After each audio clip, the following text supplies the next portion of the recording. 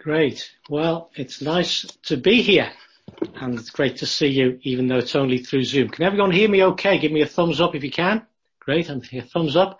Can everyone see the screen okay? Thumbs up again. Great. Okay, so we're in business, and we're thinking tonight about praise. Well, firstly, a question. Do you feel that you have been in prison these last few months? I know some, particularly the older or vulnerable ones, will have been feeling that very much.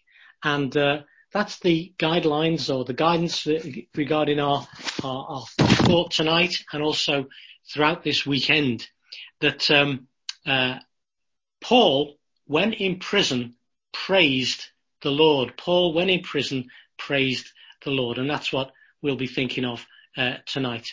So let me just bring that spotlight up again if I can. There we go. So there we are. Okay. So what's the backstory? Well, the backstory of this passage is, the backstory of the book of Philippians is this passage. Did you know that this was the first gospel church in Europe? Since then, there are, of course, thousands of churches, but this is the very first time that the gospel ever went into Europe. Did you notice the earthquake? There was an earthquake, and of course, the aftershock of the church being born in Philippi in Europe continues to this day. Do you go to church? Well, of course, your church is in some ways is one of those churches that were spread out from this first step of the gospel into our continent. We hear a lot about Europe, don't we, in the news, and of course, still very much in the news. But of course, we're thinking today about Jesus and his work in Europe. I've got 4 opens. Did you notice them in the scriptures? There's an open way. We're going to think about that. There's an open heart. Did you see the lady with the open heart? There's an open beating, and we're going to think a little bit about that. And then, praise the Lord, there's an open prison, because no doors can stop the working of the King of Kings and the Lord of Lords. And that's our journey tonight through God's word. So let's think about those 4 opens. By the way, one little thought more. Have you felt in prison?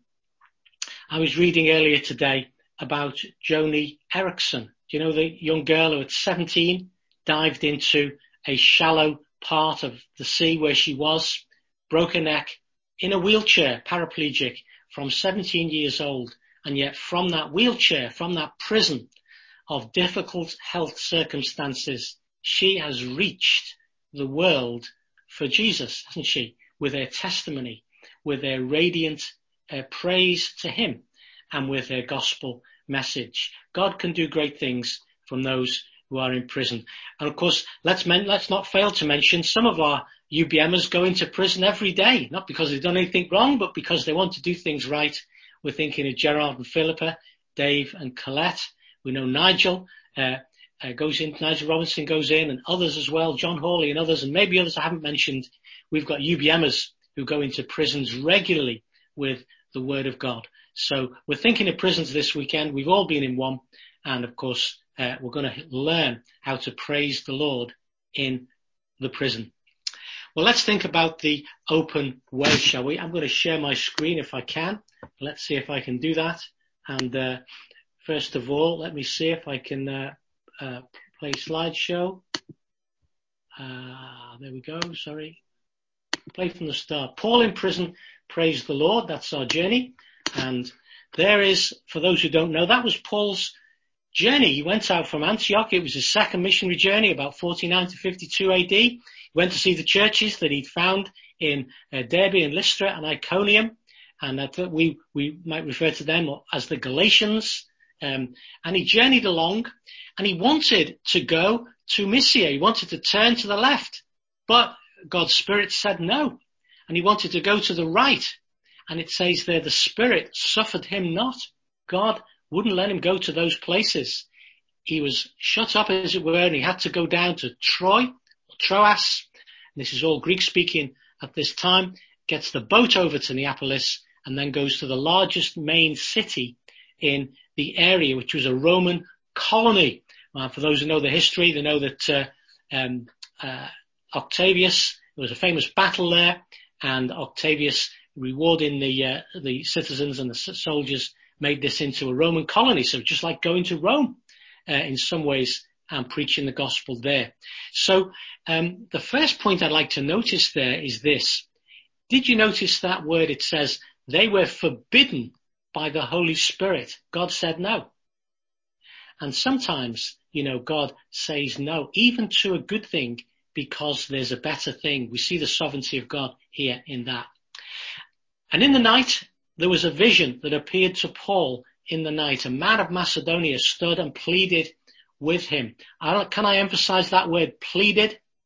This is a man who's lost and he needs the gospel. And that Macedonian call that Paul heard has been the call that many have heard to go into all the world and preach the gospel to others. That's why UBM exists, because we want to take the gospel to those who've never heard. And sometimes we can think of unbelievers as being hard of heart and no time for God. Well, there are such like that. But there are people out there who just want to know and need to know. And as it were, pleading with us to come and tell them, come over and help us, is not only the cry of the Macedonian, it is the call of Christ. We used to sing that song, Oh, hear the call of Christ, far above earth's tumult. There's lots of other calls in our time. There's lots of other calls legitimately in our time. But we need to heed. There's a call that comes from lost men and lost women that we need to heed. This is the call that Paul heard. And although there was a closed way, forbidden by the Holy Spirit to preach the word in Asia, the Spirit did not suffer them to go to Bithynia, but the door opened. There was an open door into Troas and into Macedonia eventually. So we see then three things: God's sovereignty. He's directing the operation. Another name for the book of Acts, the acts of the Holy Spirit through men and women, because it was the Holy Spirit that came upon them in Acts chapter 2 that moved them out to preach and to proclaim the Christ who they knew, the Christ who they had died for their sins, and the Christ who'd risen again that they had seen, that they wanted to proclaim. And of course, this is Paul. He had himself seen and been commissioned by the risen Christ to go and preach to others. He's fulfilling this commission in this passage. So immediately I'd seen the vision, we sought. This is an eyewitness. It's Luke who's writing the gospel, who wrote the gospel, who wrote the book of Acts. Luke and Paul and Silas and Timothy are the team that land on the beach in Neapolis and go up towards Philippi. So there's an open way, and that teaches about God's guidance. God guides through shut doors as well as through open doors. These doors are shut. This door opened. Sometimes we don't get what we want. God shuts the door, but a shut door is guidance just as much as an open door. Have you had a shut door in your life? Well, then, God, who's in control of all, he shuts certain doors. That's also his will and his plan, because he's going to open other doors. And the final thing, before we leave this part of the text, many people through UBM have heard the Macedonian call and have gone to become missionaries full-time in foreign parts. And we've seen missionaries go all over the world, having been called by God during their time of their stint, their teams or whatever on UBM. Let's not forget to pray for them. But I wonder, is there someone here tonight and God is speaking to you? And may this word from God here in Acts chapter 16 come to you, that you'd hear the Macedonian call to come and help, to come and take the gospel. There are still millions who've never heard, and we need to heed the call of Christ that comes through this man of Macedonia. Maybe there's someone here tonight and God is calling you to go and serve him in evangelism somewhere.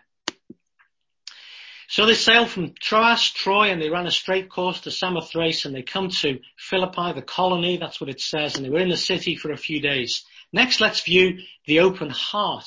We've come off the beach and we've gone up the road to Philippi, and on the Sabbath day, so that would be the seventh day, that'd be the Saturday, Paul's plan was always to go to find Jewish people. Well, there isn't a synagogue, but there is a prayer meeting.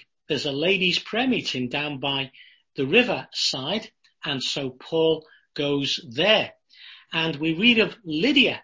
Here's a merchant. She's from Lydia in Asia Minor, and she imports dye to make purple cloth. Purple, of course, a very important cloth for the Romans. She's a seller of purple cloth. She comes from Thyatira. There's going to be a church there as well. Who knows whether she was instrumental in founding that church. And she's a worshipper. She's a religious lady. She comes to pray. She observes the Sabbath. She believes in God. But she's not a Christian. And you know, there are people who observe the Sabbath day. There are people who are religious in every way. And they worship the true God.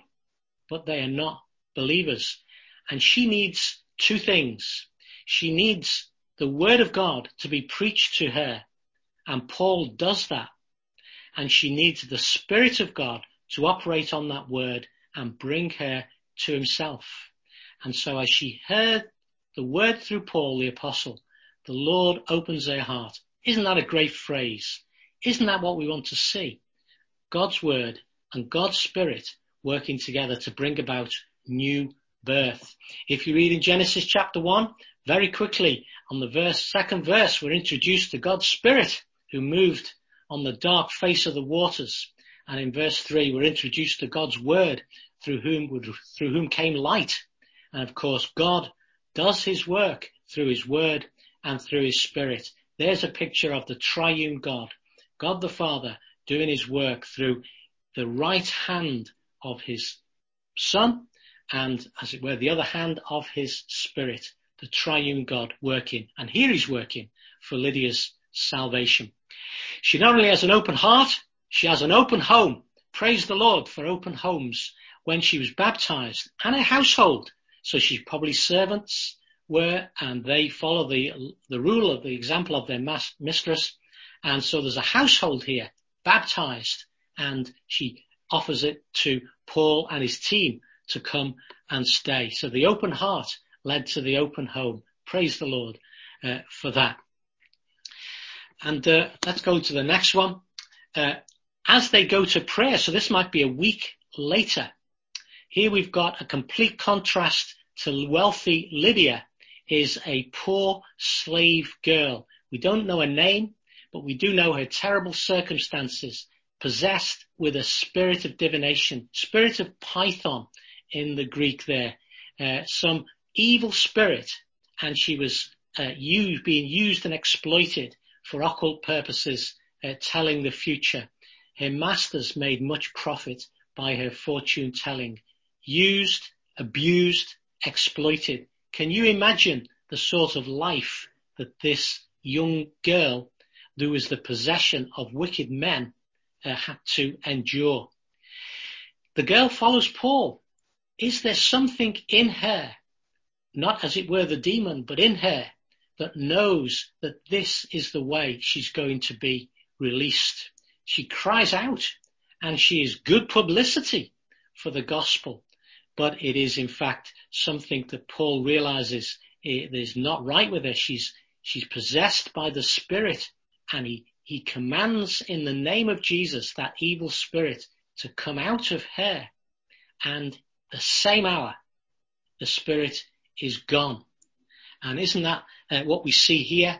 That here you've got that many days she's following, many days she's possessed by this devil, and Paul, in the name of Jesus, is able to command the evil spirit to come out of her. I'd like to note three things here.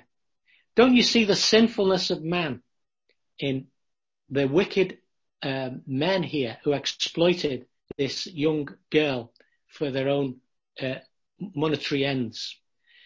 Don't you see the power of Jesus Christ spoken in his name, the demons have to flee.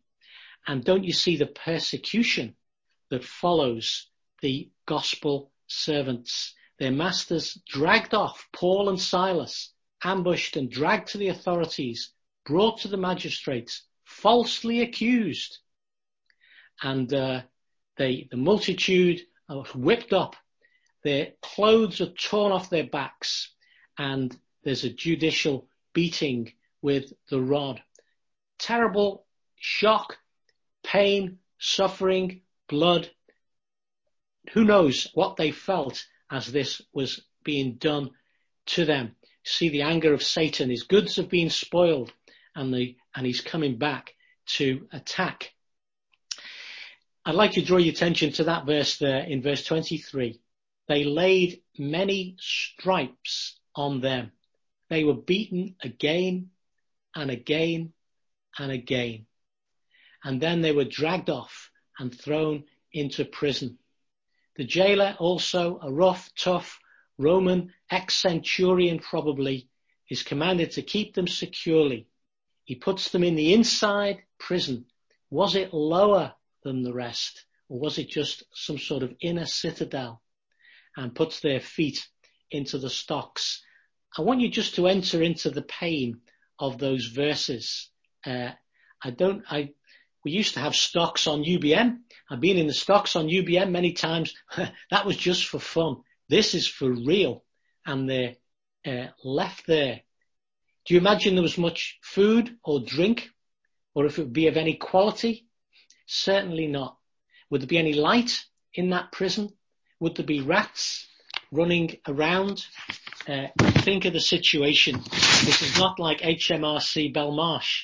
That's bad enough. This is a first century Roman jail. Bleeding, tired, thirsty, in pain, and they don't know what's going to happen next. It's the open beating, persecution that follows the preaching. Well, praise the Lord, it doesn't end there. In contrast to all that they've suffered, this is what they did. At midnight, Paul and Silas were praying and singing hymns to God. And isn't that just great? And the prisoners listening to them. Now, at midnight there, it's the darkest part of the night, as it were. And Paul and Silas, they can't sleep. They're in pain. But one of them has the idea to strike up with a psalm. Was it Psalm 46? Was it Psalm 130? You can check these out later. A psalm that speaks of suffering. Out of the depths, Lord, I've cried to you. And they're singing to God. And the prisoners listening to God being praised by these two people. 3 weeks ago, my sister died this very night. And though we'd been expecting it for a while, it's still a shock when it came. 2.5 years ago, she went blind with a brain tumour. And she said these words at her birthday last year. She said, when I heard we were going blind, I was going blind, she said, I thought I can either be blind and miserable or blind and happy. And I chose to be blind and happy. I thought that was a good example. And all the time of her difficulties there as a blind person, old in years, 73 when she went blind, not able to learn things as quickly as younger people, lots and lots of problems, but I never found a complaint about that situation. And here's Paul and Silas praying and singing hymns to God. They had a lot to complain about, didn't they? But they chose to praise God and rejoice. Do you know, Paul's going to write to the Philippians in a few years' time, and he's going to tell them, rejoice in the Lord always. And again, I say, rejoice. And you know, that is a command to every Christian. We are to rejoice in the Lord. Whatever the circumstances, whatever the difficulties, rejoice is God's word to us. Let's be those who show the joy, which is a fruit of God's Spirit inside us. Well, God answers. Suddenly there's a great earthquake. The foundations of the prison were shaken. All the doors are opened. Here's the open prison. and everybody's chains are loosed. Now, earthquakes are not miraculous. There's one every day somewhere in the world. But what is miraculous is God's timing. This is an earthquake just at the right time, affecting just the right place, just the right prison, but not so great as it flattens the place and causes death. It's just the right magnitude to open the doors and allow the prison warder to see all of this and to be converted. Isn't God great in what he can do?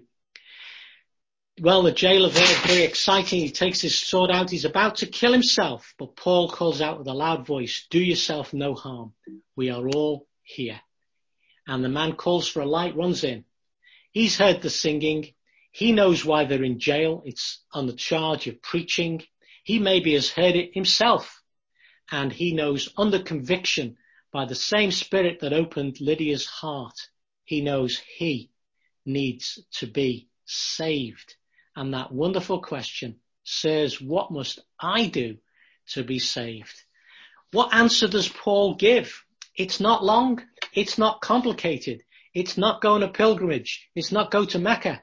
It's not go to this church, that church, or the other church. It is simply to go to the Lord Jesus Christ and believe upon him. How simple is the gospel?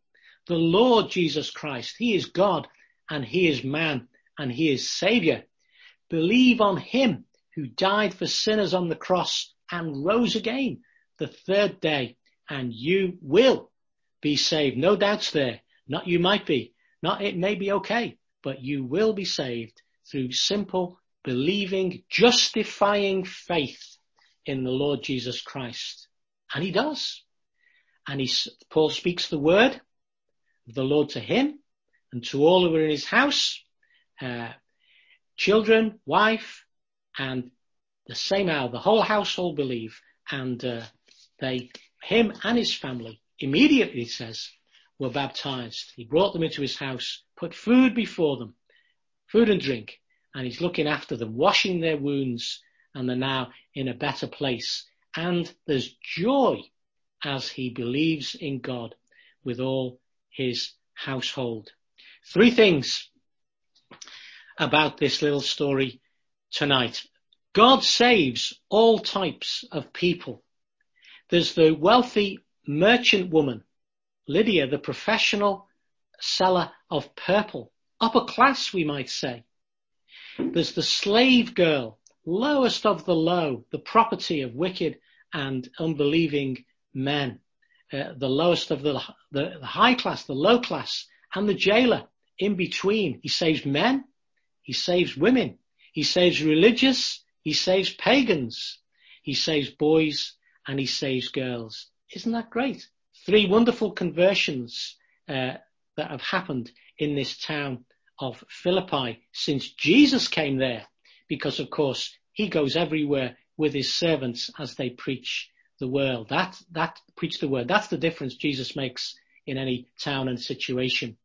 And you know, when we go on the beaches and take the gospel, wasn't it great to hear Linda's testimony, how that in the town of Lyme Regis where she lived, Jesus came in the gospel and she was saved.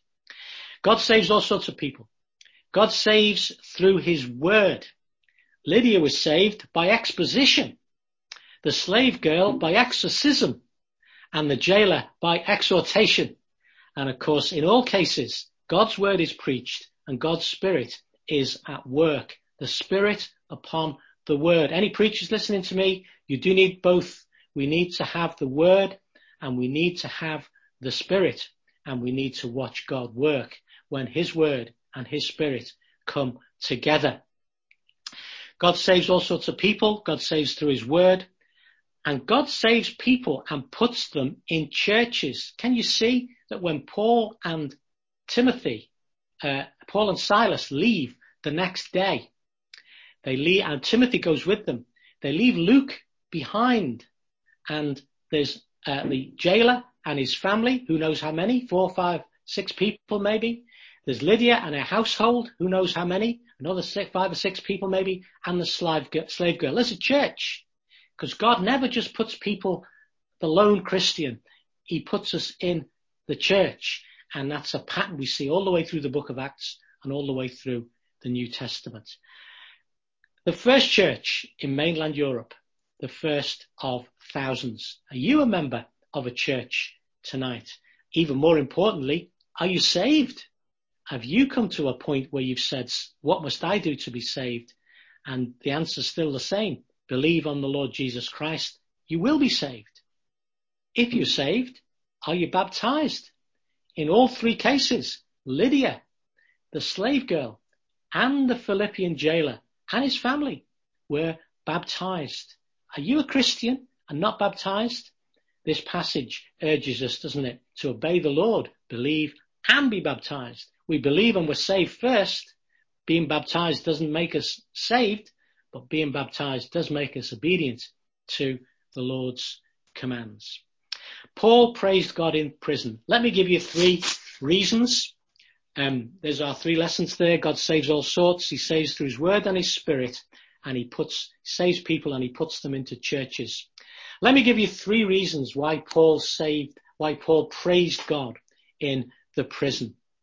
The first one, do you know, as Paul lay in that prison, bleeding, in pain, tired out, hungry, thirsty, clothes gone, he knew, nevertheless, that God was in control. He knew that God was in control. Whatever circumstances you are in, you can know as a Christian, as one who's committed your life to the Lord, that the Lord is in control. Paul knew that God was with him. How did he know that? Well, the Lord Jesus Christ said, go into all the world and preach the gospel, teaching them to observe all things. Go into all the world, teaching them to observe all things that I have commanded you. And lo, I am with you always. Paul knew that Jesus was with him in that beating and in that cell, in the good times and in the bad times. He knew how to be abased. He knew how to abound. He knew that God was with him. It's great to know that the Lord is with us. We can know that when we trust him as our Saviour. How did Paul praise God in prison? Well, he knew God was in control. He knew that God was with him. But he also knew this because he wrote it down to another church. All things, not some things, all things work together for good to those who love God and who are the called according to his purpose. Paul knew that he loved the Lord. He knew, therefore, that all things, even this difficult prison experience, was working together for good. Are you in a prison? I don't mean a prison literally with bars and locks on the door, but are you in a difficult family situation perhaps? A difficult job situation, uncertainties there. Difficult personal circumstances of health or other ways. Then you can know these 3 things too. You can know that if you're a Christian, God is in control. If you're a Christian, God is with you. And if you're a Christian, all things work together for good to those who love him and who are the called according to his purpose. And if you're not a Christian, then believe on the Lord Jesus Christ and you will be saved. I'm thanking our team now for the putting on the program tonight and handing back over to Peter.